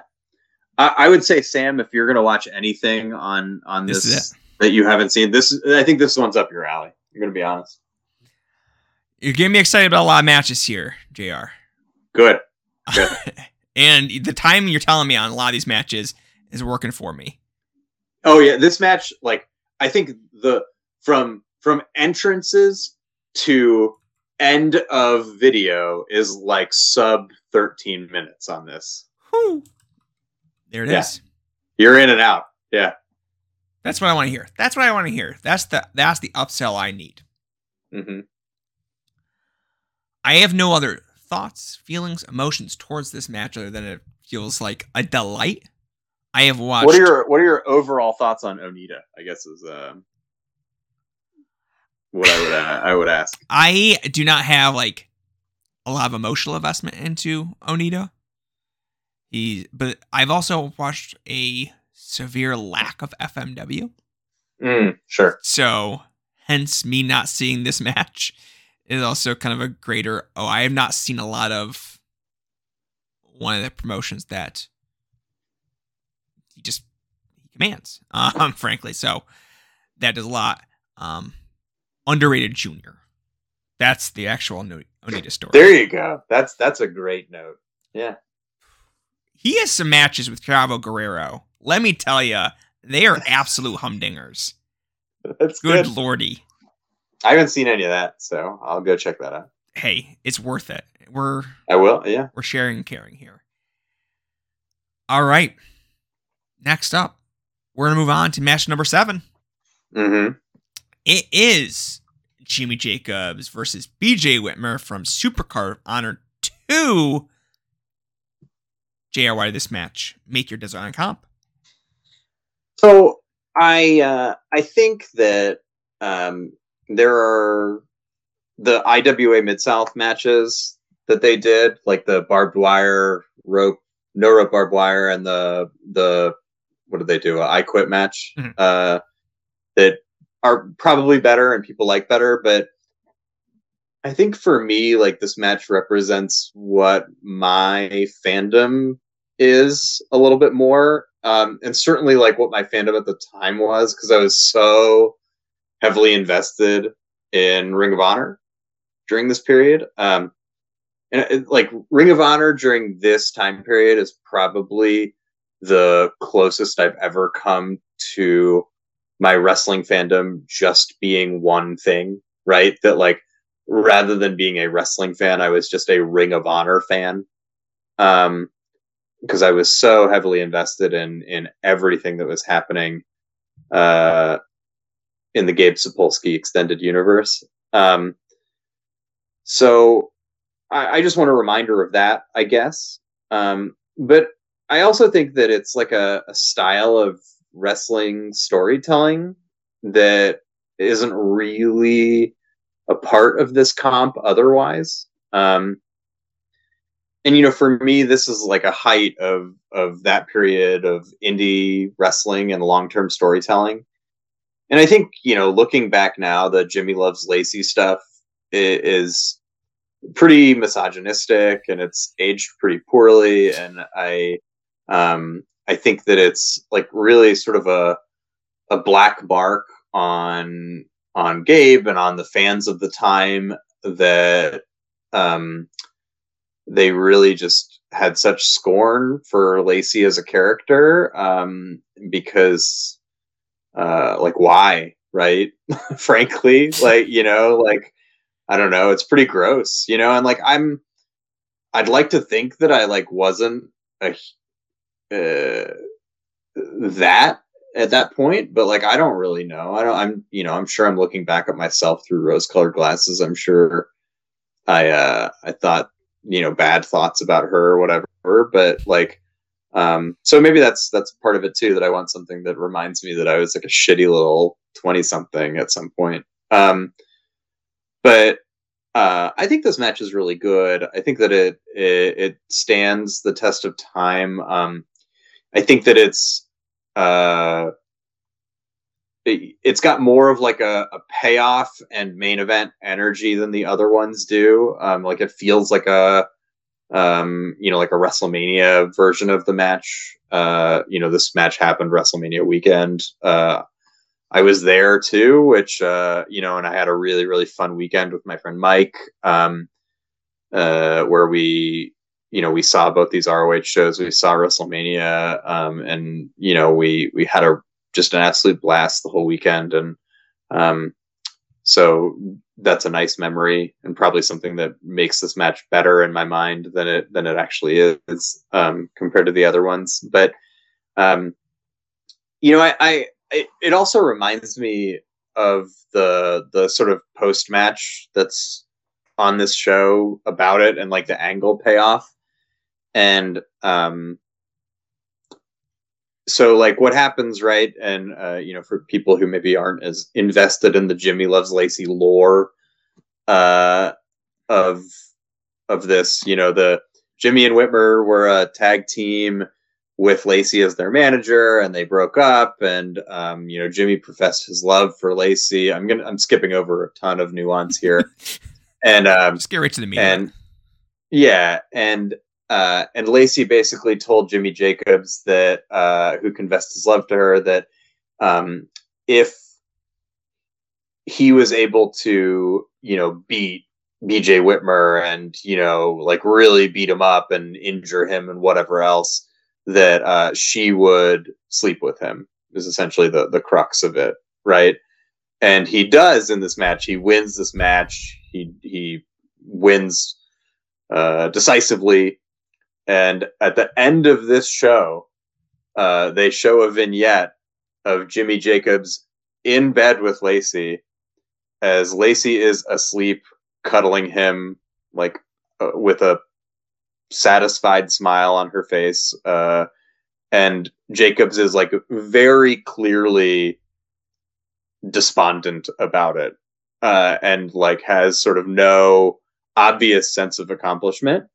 And I think that's a really powerful end to a storyline. And obviously it continued into the Age of the Fall stuff, which is hit or miss. But I don't know. I find that a powerful reminder and something that I really identify with. Like, I don't know if you identify with this too. I mean, I wouldn't identify or call myself ambitious, I guess, in any great sense of the word, but certainly I am, proudly creative, and I've always tried to set goals for myself. And one thing that's always been an issue for me is, you'll set a goal and you'll accomplish it. And when you set that goal and you do it, like, you just keep going, right? And the goals just get bigger and harder. And when you're on to the next thing, you don't really have the time or the inclination to sit back and think about the thing that you set out to do originally is done, and you did it, and you don't ever really feel great about it, right? Because you're just sort of constantly moving on. And that feeling's not a good feeling, right? Like it's a bad feeling, and it's like my brain is broken and bad because I have that feeling all the time. But like, on some level, that feeling also makes me human, and it drives me forward. And I want a reminder of that, I guess. I want a reminder of the bad feelings that on some level act as a counterbalance to the good ones, or at least like create the sort of like baseline sadness that you need to have in your life in order to truly feel joy in the moments that you do feel joy. And I think this match would be a good reminder of that feeling. That's an interesting feeling that you want to capture on Desert Island. Yeah, I mean, you know, I don't know. I like being on a desert island would probably suck. You know, I mean, you'd probably have enough of that as it is. But in this moment, I think I'd want to be reminded that there's like everyday sadness that I can experience and would experience beyond just like being hungry and sunburnt and whatnot. You know, you would think. Yeah, this is one of the matches I've seen. Okay, yeah, that makes sense. Any comments since you've seen this? I do not have comments, just kind of speaking to some of the stuff that you've talked about kind of in the later portion there. Sure. Because I am an emotional husk of a person. So what do I have to offer in that grander field of discussion? I will say that, like, one, I'm just kind of glad you have an ROH match on here to kind of reflect that part of your fandom, as well as this being a unique choice for that matchup. Yeah. I mean, I really needed and wanted an ROH match on here. Frankly, I probably should have a second one on there. I have some honorable mentions that we'll go through. Yeah, Low-Ki Kenta. Low-Ki Kenta, obviously. You know, I'll be perfectly honest. There was probably a large portion of my fandom where that would be number one with a bullet on the Desert Island comp. I mean, that match is insane good. That match is a match that, like, I sold all my ROH DVDs a few years ago when I moved. I thought you were going to say, like, when I discovered the internet. Just fucking don't need these anymore. I discovered that there were some marks out there that were paying top dollar for them. You know, like, I didn't need them or want them anymore. And so I sold them. And, but when I still had them, I would often like watch a big WWE pay-per-view, like the Royal Rumble or WrestleMania. And if that show or SummerSlam or something, and if that show was good and got me hyped and I had a few drinks in me, I would often just put on like ROH matches that I liked. And that was always a big one of like a match when I was hyped about other wrestling. I would want to watch Low-Ki Kenta. That makes sense. That aligns. Yeah. That tracks. Yeah. I think this matchup definitely fits with a certain vibe, though, for the rest of your comp as far as like, you know, what Franklin's like a level of violence, a level of just like watching sad weird dudes stab each other. That's that about sums up my wrestling fandom. And I think he kind of nailed it in the head. Like, this is one of the more grandiose of the matches in the sense like its scopes and desires were a little bit larger. They had a little bit more involved there, where Necro versus Joe delivers on the promise of what it is on the tin, where it has all this to live up to in the sense that these are the talents involved, where this match has to live up to the expectations based on the work that's been previously put in to get there. Yeah, absolutely. That's a great point. And doing it on Supercard Honor, which was, I never understood. I never will understand based on, I feel like, coming into ROH as like someone that actually watched the product with some regularity. You know, like a total sicko, but try to do my best to kind of keep up. Like 2008, 2009. Yeah. Was Supercard of Honor like, where does that rank compared to like Death Before Dishonor? Glory by Honor? Yeah, I don't know. I mean, no idea. Great. Yeah, no clue. Yeah, Final Battle was always the big show. Everything else was completely secondary, you know? I love it. Okay. Thank you for not helping me on that question. Are you ready? Do you want to get sad and weird, or do you want to talk about Eddie Guerrero? I mean, I can do both. All right, let's do it. Yeah. Match number 8 is Eddie Guerrero and Art Barr versus El Hijo del Santo and Octagon from When Worlds Collide. JR, why does this match make the Desert Island comp? I think this is the platonic ideal of a wrestling match, or at least the structure of a wrestling match. I don't know. Maybe that's not like especially true because this match isn't repeatable, or I wouldn't want it to be repeatable. Like there's matches out there. Like JML actually spoke about this on the one that just came out with the Chi-Town Rumble, right? That like, two main event wrestlers could recreate that match almost beat for beat, and it would probably be a good match, right? Like that match could be a formula for two main event stars in 2023, and no one would bat an eye. And I largely agree with that point, right? Yeah. This match, I think, could not be a formula because it's got such sort of specific things that occur in it. But I think that something that's really important to me in wrestling is matches that work without context. And matches that like someone could just turn on and immediately know who to cheer for, who to boo, who's favored to win, you know, who they, you know, what ride they're on, you know?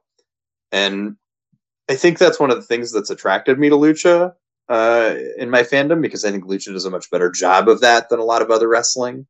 But I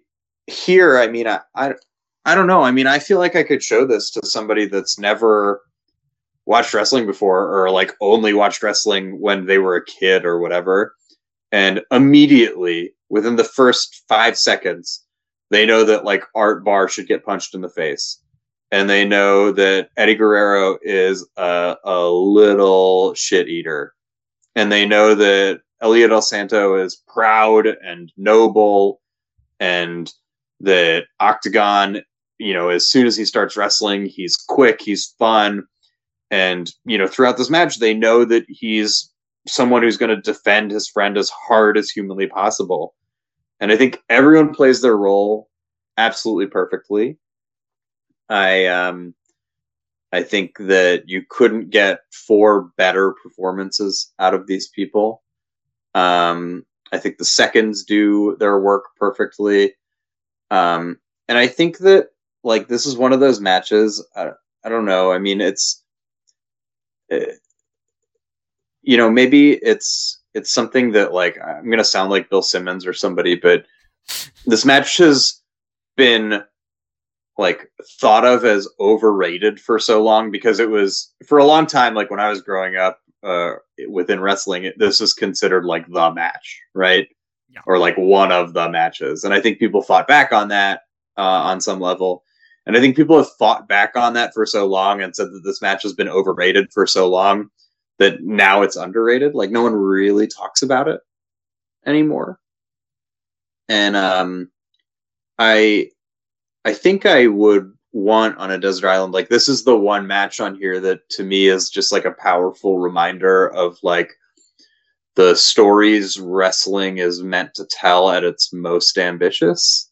Not like long form angle payoff stuff like Jimmy Jacobs and BJ Whitmer, which we just talked about, but like in ring storytelling, sort of the wrestling as theater writ large, just bell to bell stuff.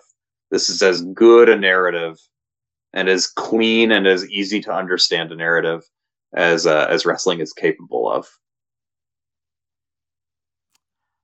Do you think that's kind of why this match resonates with so many fans? I mean, this is maybe more anecdotal, but I know a lot of fans who are not big into lucha that for some reason there's a disconnect there. That yet this match still operates at such a high level for those individuals. Is there something to that? Yeah, absolutely. I think it's an easy match. I think the structure of it is, even though it's 2 out of 3 falls, I think that it's got like a pretty un-lucha-like structure, right? Like it feels kind of Americanized in some way. I mean, I think it doesn't hurt that like Eddie Guerrero is in it and people just sort of know, like they can set their watch to him in some way, right? Yeah. I mean, and I think that it's a match that like if this is a match where you like, maybe it's not even on those lists anymore. It probably isn't. It's probably just all Okada matches or something. But like when I was first trying to seek out the best wrestling matches of all time and like had no idea where to go aside from like Googling what are the best wrestling matches of all time or whatever, right? Go Google. Yeah, like this would come up in 2003 or whatever when I was doing that, and like I would find a tape of it and I would watch it, and I think this match feels really watchable and really obviously good to someone who hasn't seen a ton of wrestling. And then I think as people progress in their wrestling fandom and find things that they're more personally connected to, they maybe put this match aside. And for whatever reason, I think that most wrestling fans end up more drawn to Japanese wrestling than lucha. And so for a lot of people, I think it just sort of stays aside. It becomes like a footnote in their wrestling fandom and their history. But I think if those people took the time to go back and rewatch and reassess, they would discover that it holds up for different reasons, right? And that it's like the wrestling equivalent of like you're getting a wonderful home cooked meal, right? It's Thanksgiving dinner, it's things that you don't need every day. But when you do get them, it's like a reminder of just like how savory stuff can be and how lovely it can be. Okay. No, I can get behind that. That. Excellent. I was making it up as I went along. I could feel it, but I vibed with it. It made sense. All right. I have nothing to add to this matchup at this point. I think I can at least confirm up to 2013, 14. Mm-hmm. This was a match that still very much landed on those lists. Came up constantly. I could not tell you in the year 2023. I have not Googled best wrestling matches ever in many years now. And I assume it's just all Okada. I would assume, but also just a very funny thought to figure out, like, hey, what's the time in your fandom that you stop making that Google search? Yeah, that's like, okay, I no longer. That's not a benchmark that I actually care about from the wider swath of the internet. It's probably something we should investigate. Yeah, just like on a personal level, we should figure out, like, for each of us, when we found the one place that we trusted beyond just like the scope of the larger internet search engine. Yeah. But it's not a question for today. Unfortunately, or fortunately, not. Moving on to match number 9. It is Danny Havoc versus Sami Callihan from Cage of Death 11. JR, why this match? Miku does it on comp. So I love deathmatch wrestling. I think it's great. I don't care what people say. I mean, that was probably like a more controversial statement back before all indie wrestling was deathmatch wrestling. But I think the structure here is awesome. I think the bumps are completely nuts. I think that both these guys are totally insane. I think that I always felt a kinship of some sort with Danny Havoc. He seemed like a really cool guy on a personal level in a way that not a lot of wrestlers do. Like, he seemed like a really different guy that, like, you could get along with. And it's sad that he passed so early. This match is a nice reminder that Sami Callihan was so good at wrestling for a little bit. I know you felt that way too. Absolutely. Yeah, I know he's your boy. He didn't send me mail, but what's that? He didn't send me mail or anything like that. Yeah, well, fair enough. But and I'm from Ohio. I always have a soft spot for Ohio guys, so I think that Sammy was, someone that I could vibe with on that Ohio level. And I mean, like, you could watch this stuff, and you could watch his stuff against Finley just a couple short years later, right? Or right around the same time period. And, like, it's not as far-fetched as it sounds now to say, like, Sami Callihan had a best in the world case for a couple of years, Yeah, this 2009, 2011, even maybe 2012 period.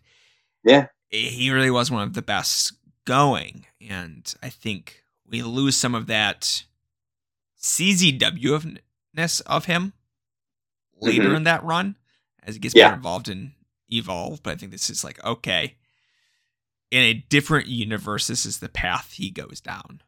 / in a different wrestling situation where this is a more viable long-term path for a professional wrestler. This is what could have been. Yeah, or I mean, I don't know, like, even if he just, like, if he was just a few years younger or whatever, and he did this stuff, and then, like, held out long enough on the indies for AEW to come along, rather than, like, that completely ill-fated NXT run, and like, I mean, I think that he could have really sort of shown people how good he was, like, I remember seeing him in AAW against Davey Richards and, like, just being blown away around this time. Like, I mean, he's just on fire, and it's unfortunate. But this match, I don't know. I could watch this match over and over again. I don't know. Like, every big spot is completely insane. There's, like, a lot of times, maybe not a lot of times, and this is, like, a weird thing to say, but, like, there's death matches where you watch it and you get desensitized to what you're watching, like, as you're watching it, right? Where, like, they set up a couple of tables, or they hit hit each other with light tubes, and like by the end of it, you're just like, okay, like you're still doing this, you know? Yeah. And there's something about this match where like every single time there's a big spot, it feels nuts. Like it legitimately feels like everything they do in this match is a coin flip as to whether someone's going to get seriously injured or not. And I don't know. I kind of love that. I kind of love that feeling of just like how far these guys are willing to go. Because of that escalation, I get invested on a different level. I still bite on near falls in this match.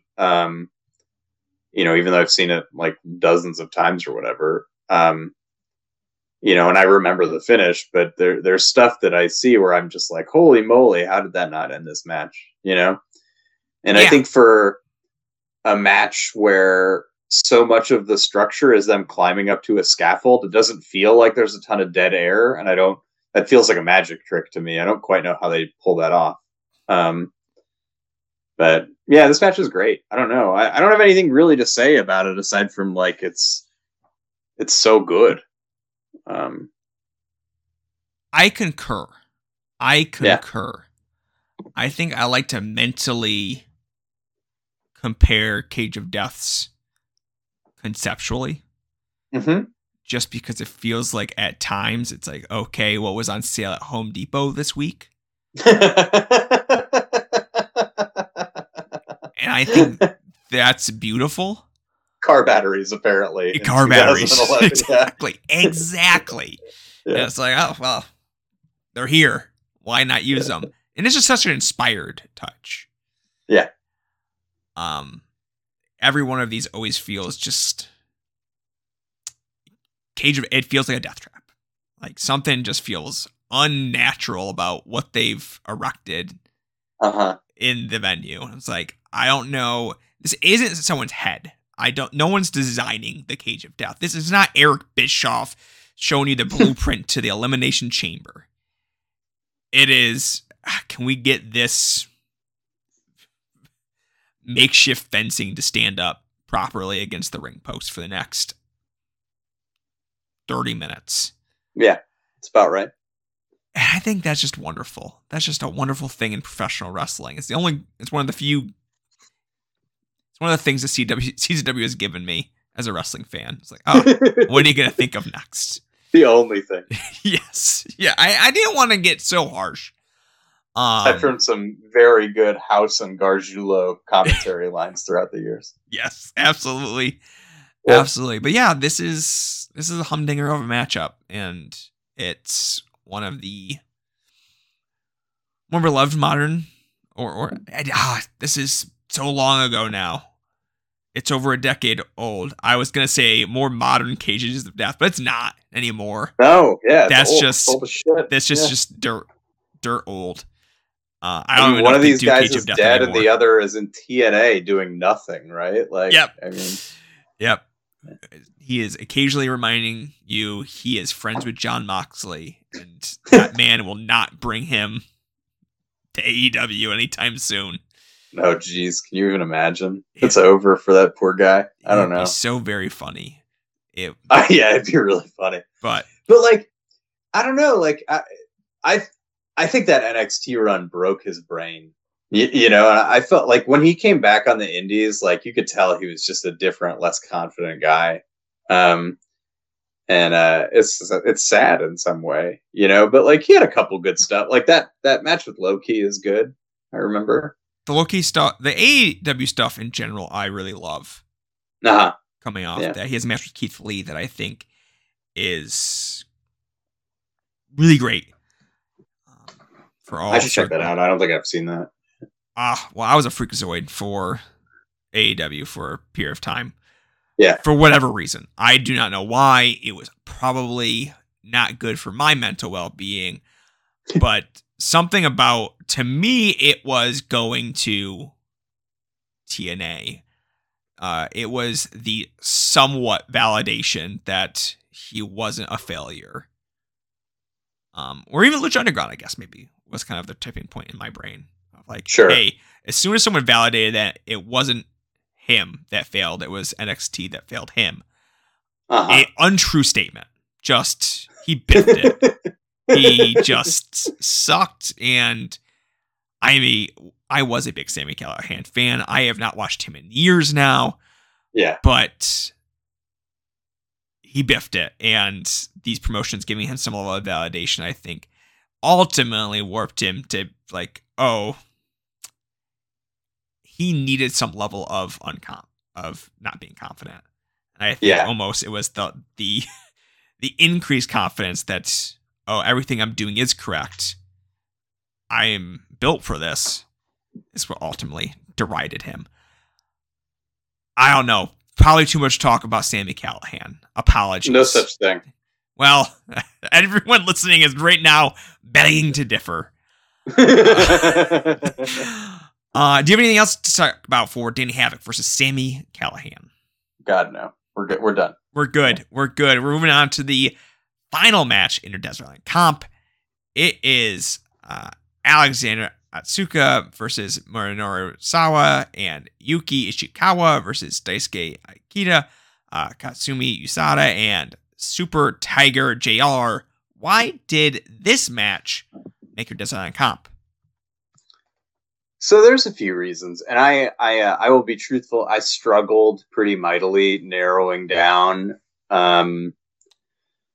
what the final match on here. I went back and forth a bunch of times throughout the day. The other 9 I set pretty quickly, and what it came down to for me is like I hope I've been clear about the fact that a lot of the matches that are on here are matches that make me feel different things or remind me of different feelings that are important to my own humanity, I guess. And I think that there's something about this here that reminds me of that too. Because I wanted a reminder that our tastes are constantly evolving and that there's always new things for us to see, and that it's important for us to look back as sort of critical subjects and in being involved in wrestling in that way. Because for me, shoot style is something that took me a long time to quote unquote get.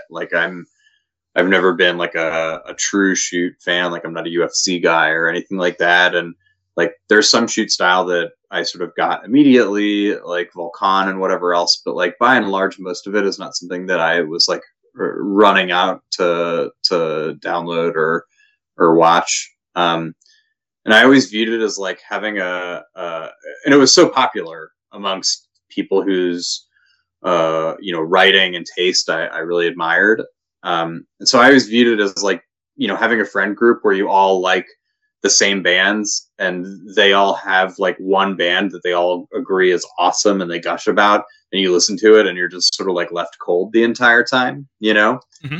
And that was shoot style for me for a while. And eventually I sort of came to love it. And I like that. I like the reminder that, sometimes we have to eat our vegetables, right? And sometimes we have to do things within mediums that we love on a macro level and investigate why there's aspects of it on a micro level that fail for us. And maybe those things change over time, and maybe they don't, but I think it's fun to keep going back to the well and seeing if it can work. Second, I love going to live wrestling, and I think that I would miss that on a desert island. And there's something about the way this match is filmed that genuinely makes you feel like you're in the crowd. It's not even a fan cam type thing. I don't know what it is, but there's weird obstructions, and you're sort of watching this and bobbing your head. It feels like you are there. And I think I can immerse myself in this match in a weird way. I can get lost in it. And then lastly, I think for me, something that is important and something that I like is having a representation of wrestlers that have such a sort of clear mission statement. Like Ishikawa and Ikeda, they always leave me sort of speechless when I watch them work. They're such abnormal men.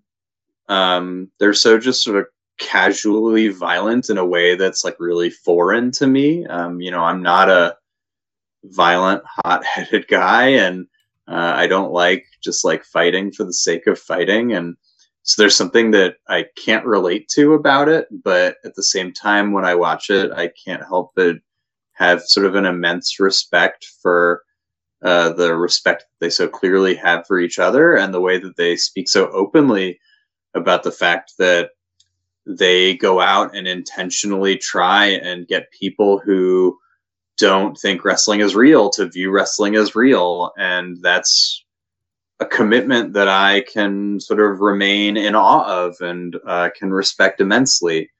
And then lastly, frankly, I think I wanted a match that is long, because so many of the matches that I've picked here are sprints, and would reward subsequent viewings. I think it's a match that every time I watch, I see and notice something new and learn something new. And even if I was stuck on a desert island, I would want something that I could continue to go back to and notice new things and learn new things, not only about the match, but about myself. This is a match I really love. Good. I think it is great. I don't know if it's my favorite shoot style match, but also it's like when we talked about kind of earlier with the When Worlds Collide match, as far as like, hey, what are the best shoot style matches? This is always kind of amongst that list. Yeah, absolutely. Yeah. Yeah, you always get like this, and then you also get like the Ishikawa versus Aikida match, and some level of and people like Han Tamura and stuff like that. Exactly. Yeah. You'll get the ring stuff mixed in there as well. It's like, okay, here are the different flavors of this style. Yeah. And I just like, oh, this kind of also just brings in like things I like about Lucha, in the sense that like, oh, I love various combinations of wrestlers that I can kind of experience in one single match, even if it's not the full array of mingling you can get from a singles or tag, at least in the trio, in the 6-man trios. You get the combos, and that always tickles my fancy, so to speak. So yeah, I'm always glad to see this kind of pop up, and I am surprised this has not popped up on anyone's lists so far.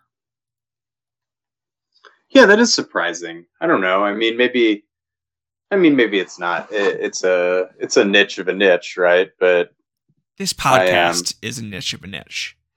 So fair enough. Yeah. But no, I think it is a great match, and I think this kind of rounds out your comp in a sense, where like there's a lot of either emotional investment into some of these aspects, or emotional investment in the feeling that comes about when you think about the match itself. There's a rawness to some of these matches. There's a just purity to things on this list, and this is kind of like more of a, okay, this is the, feels weird to say, the meat and potatoes of the comp, but in some ways it feels like that's your kind of feeling towards it, in a sense where like you don't have that level of similar passion, I would say, to some of these matches, just because it's a more robust isn't the word I'm looking for, but it's the only word coming to my brain right now. No, I understand what you're saying. I mean, and like I think without this, a lot of my comp is like, could be construed as like pretty samey. Like there's a lot of blood and guts on there. There's some big emotions, and I do think this gives sort of a different flavor of my fandom that I know I would appreciate in the moment being out there because I would want a change of pace, and this does sort of speak to a level of ring work and a level of sort of just like time and escalation that is not otherwise present, even though I would say that the rest of the matches that are on there, most of the matches that are on here stand up in ring to something like this.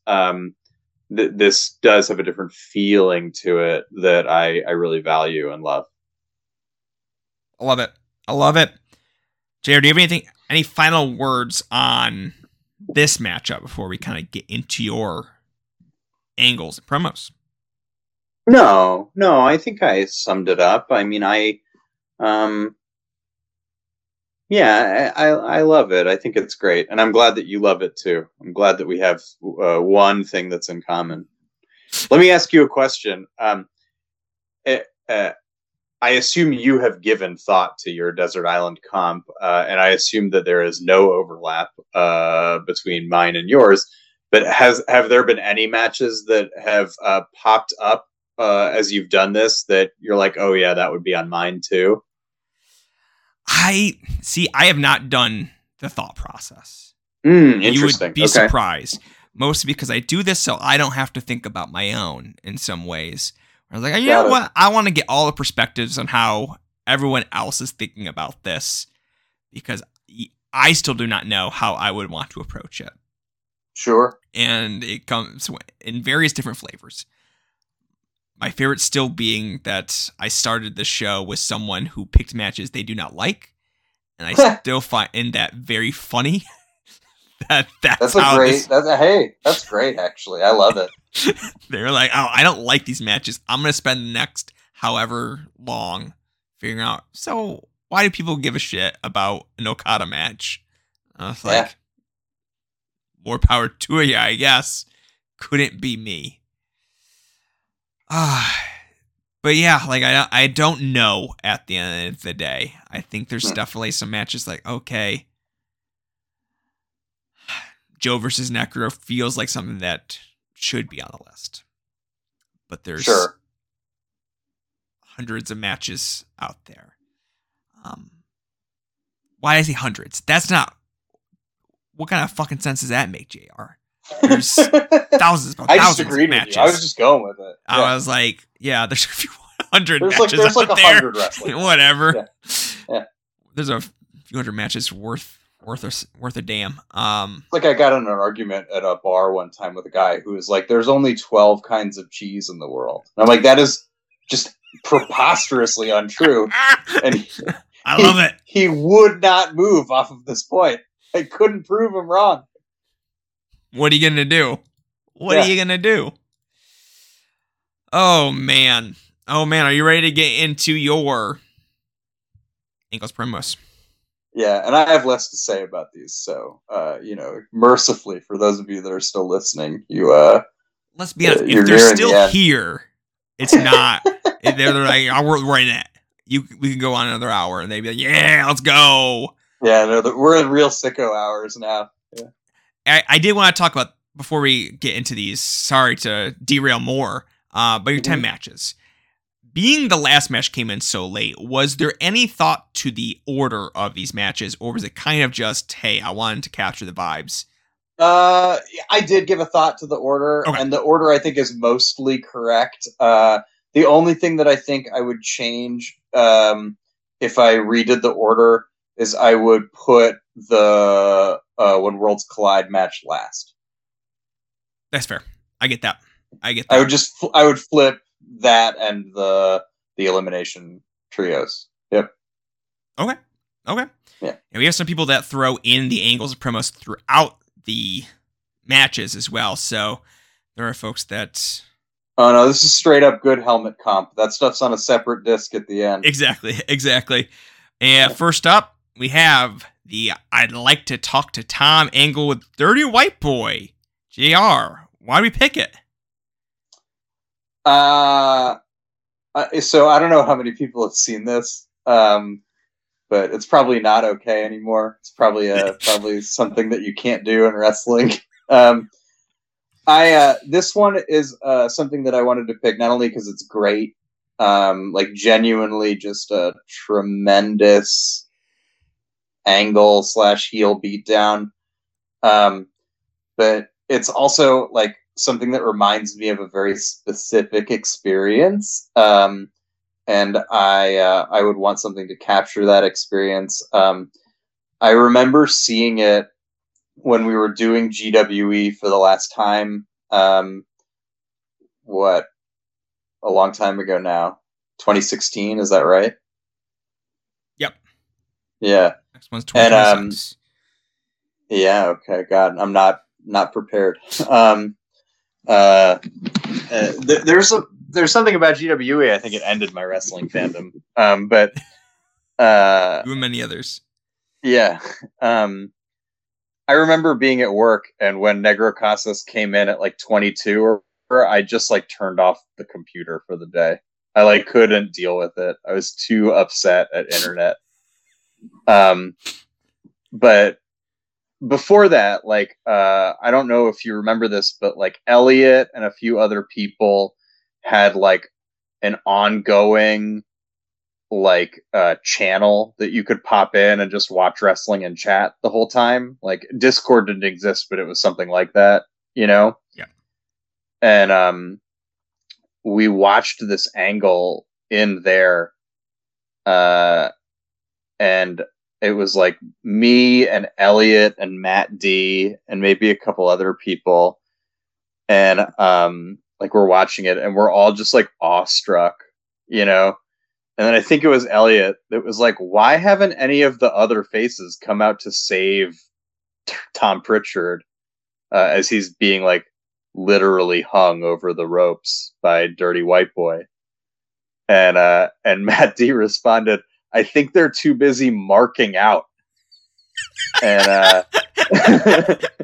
and it really just sort of summed it up. I mean, this is like, I don't know, like I watched this and it's like a visceral wrestling experience for me. It's like, it's almost perfect. Like I don't think there's ever been anything that's made me want to see a payoff match more than this angle, you know? It's very funny. They're just marking out. Yeah, I think Dirty White Boy is one of the all-time great wrestling names as well, which is important. Important note. The Dirty White Boy, Tony Anthony. Yeah. Oh man, we used to be a civilization. Proper country. Exactly. Yeah. Exactly. Goodness gracious. Oh man. I think if anything, this angle proves that we were at no point a proper country. That's true. That's true.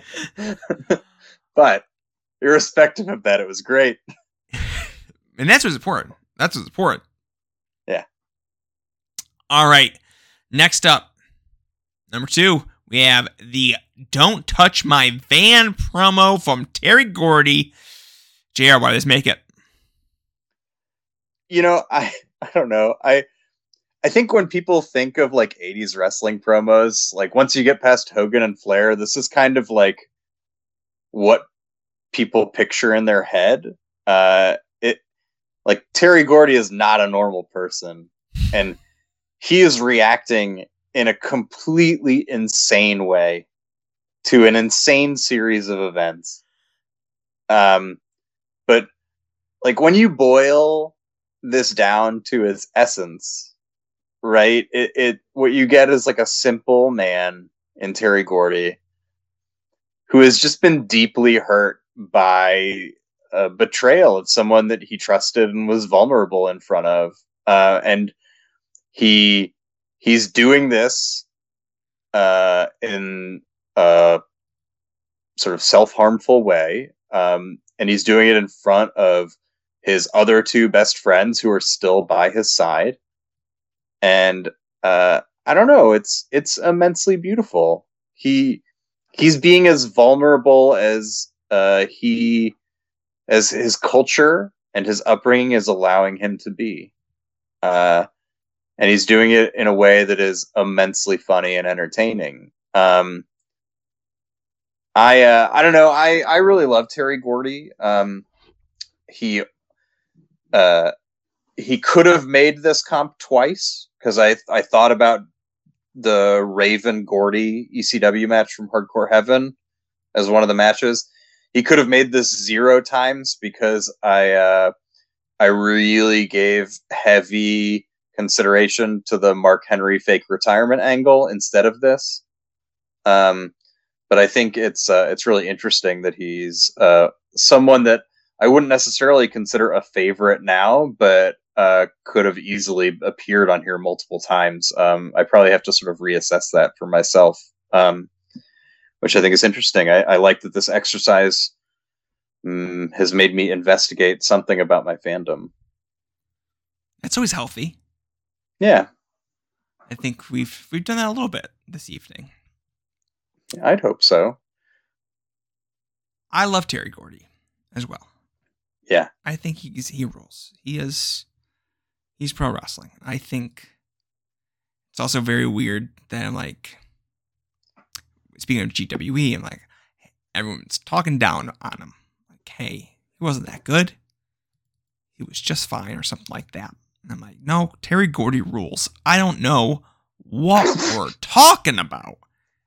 Yeah, I don't know. Like, there is something to be said for like just people who get wrestling, and like, I don't know. Can you point to like a bunch of 5-star Terry Gordy matches? Yeah, I mean, actually, you can. He's in a bunch of kick-ass matches, but like you, I don't know. Like, it speaks to what kind of voter you want to be, and that's something that like a lot of people don't really investigate before they say that stuff, right? Because like,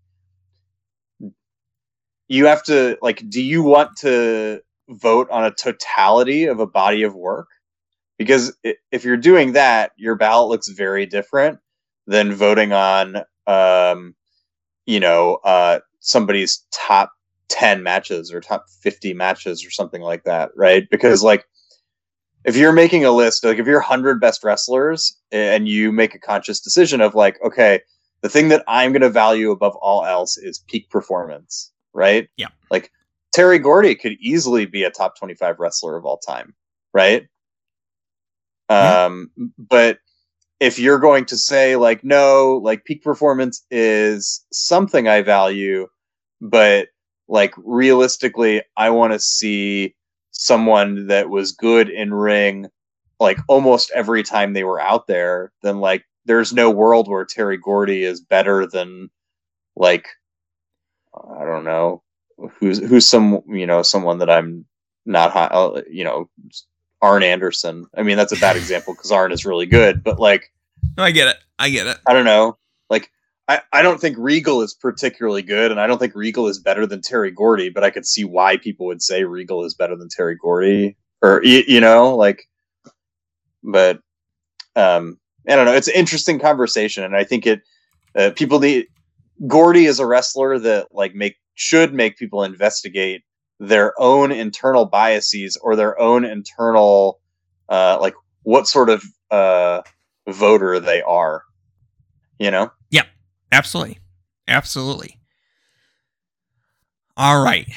Are we ready to move on to the final angle? The most important thing on the comp. Speaking of folks that you're going to vote for in GWE, I did vote for him last time. I believe that. I get that. Survival to what pronounce this for, because I'm gonna mess it up and I've never actually heard it said out loud. Survival Tobita versus Ken the Box, quote unquote match. JR, why this make the Desert Island Cop? This match brings me joy. It brings me great joy. I don't know. I love Survival Tobita. He's God's perfect little angel. I think he speaks to like how weird wrestling is. This match certainly speaks to how weird wrestling is. It's so stupid. It's so bizarre. It's so cheap. And the crowd is eating it hook, line, and sinker. I mean, they're so hyped for this match, which is like 30 seconds long, right? I mean, it's not even a match. And there's no ring. I mean, like, it's nothing, but it's everything. And I think when you get into wrestling, to the extent that we're into wrestling, we inevitably become like hypercritical of wrestling. And I think that like when we know about wrestling as much as people like you and I know about wrestling and know about the type of people that become involved in wrestling, you get despondent about like a specific type of broken person that wrestling attracts, right? And you get sickened by the like gross indignities that wrestling forces upon people, and also the like grossness that wrestlers and people involved in wrestling often force upon fans and each other. But this is a nice reminder that wrestling has an altogether other type of broken weirdo, and it's a more joyous broken weirdo. And sometimes I need that reminder, and I just turn this match on, or some other similar bizarre match, because he has like 500 of them that are all like this, and I love it. And I love that after the match, he gets on the mic and cuts like a rambling Ian Rotten-esque promo. I don't speak Japanese, but people have told me he basically stands there and apologizes for not defeating his opponent. And it goes on for a long time, and people just walk out as he's doing it. It's amazing. It's so good. Yeah. It's so perfect. I don't know. I don't love kitsch as a whole, because I think that a lot of times most kitsch like winks at the audience. And Survival Tobita has never winked at a single person in his life. Like, he genuinely thinks this is how you put on wrestling and this is how you make art. And wrestling as outsider art is something that is near and dear to my heart. And I think that it's really represented here. And you made a board game, essentially. Yeah, I made a little Survival Tobita game. There's actually also an official Survival Tobita game that I imported from Japan, and I have not played. So I have that too. But yeah, I have like a little 1-page single person RPG about Survival Tobita that, if you see me at a show or whatever, I printed a bunch off. I give them away for free. So you can hit me up for one for sure. I love that. That is truly, truly beautiful. And that's it. We're done. Yeah. That's the wrap there. James, we crushed it. Kind of final thoughts, kind of final words of the comic. I know we've primarily gone through it now, but now that we've kind of hit everything, is there any kind of overarching theme or notes you just want to make at this point? No, I mean, I guess I would encourage anyone that's listened to this to do this exercise for themselves, because I think that it's an exercise that really made me investigate my fandom and really made me investigate the type of wrestling fan that I am and the type of wrestling that I like, and the type of wrestling that I want to continue to like, which I think is two different things. And I think that we should always constantly be assessing ourselves as well as assessing the things that we look at critically, because the type of person we are when we consume something is just as important as what we consume. And exercises like this help us get closer to that truth. Yeah, I don't think for most folks this list will be in a constant state of flux. Your thoughts now will change. You'll discover more. And of course. I think a lot of the lists will occasionally get down to, hey, this is what I'm comfortable with. But I think it's worth kind of continuing that journey to figure out, okay, what else is out there? And sometimes it feels hard, especially right Oh, now yeah. in wrestling, in the sense that I always feel when modern wrestling isn't pushing those boundaries to some extent, you don't feel engaged in that way, that it's becomes harder to go back and broaden from there. I've seen folks like Chad Campbell do it, where he'll watch all of 2001 pro wrestling across the globe. And I think that is a bonkers task that I could not do. I can barely watch the wrestling that I'm told to watch once a week for another podcast, let alone the entirety of a whole different year on Earth.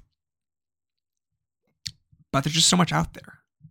And based on this today, we're talking about, okay, yeah, I haven't seen over half this list.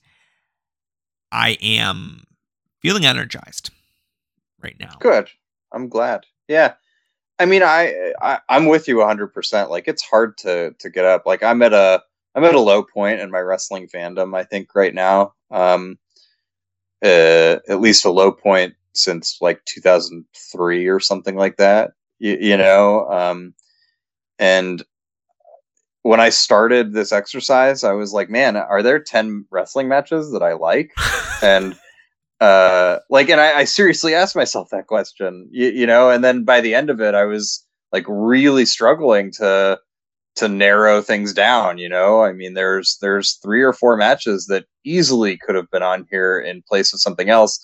And I think if you asked me this a month from now, there'd probably be even more things that I just didn't think of or forgetting that are important to me. You know, so I don't know. I think that's awesome. I also feel slightly reinvigorated about professional wrestling because of this exercise.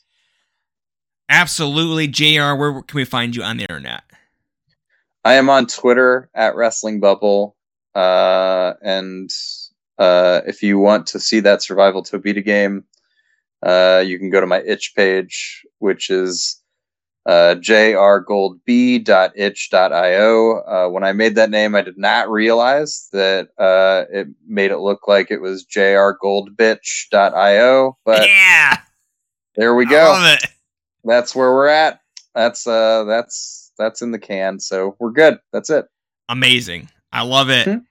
You can follow the We Don't Know Wrestling Podcast Network at WDKWPN on Twitter to keep up with all of the new releases in the feed. It has been I actually don't know exactly when this will be coming out, so I will refrain from giving any specifics anymore. Thank you all for listening. I hope you have had as good time listening as I have. And we'll be back next time.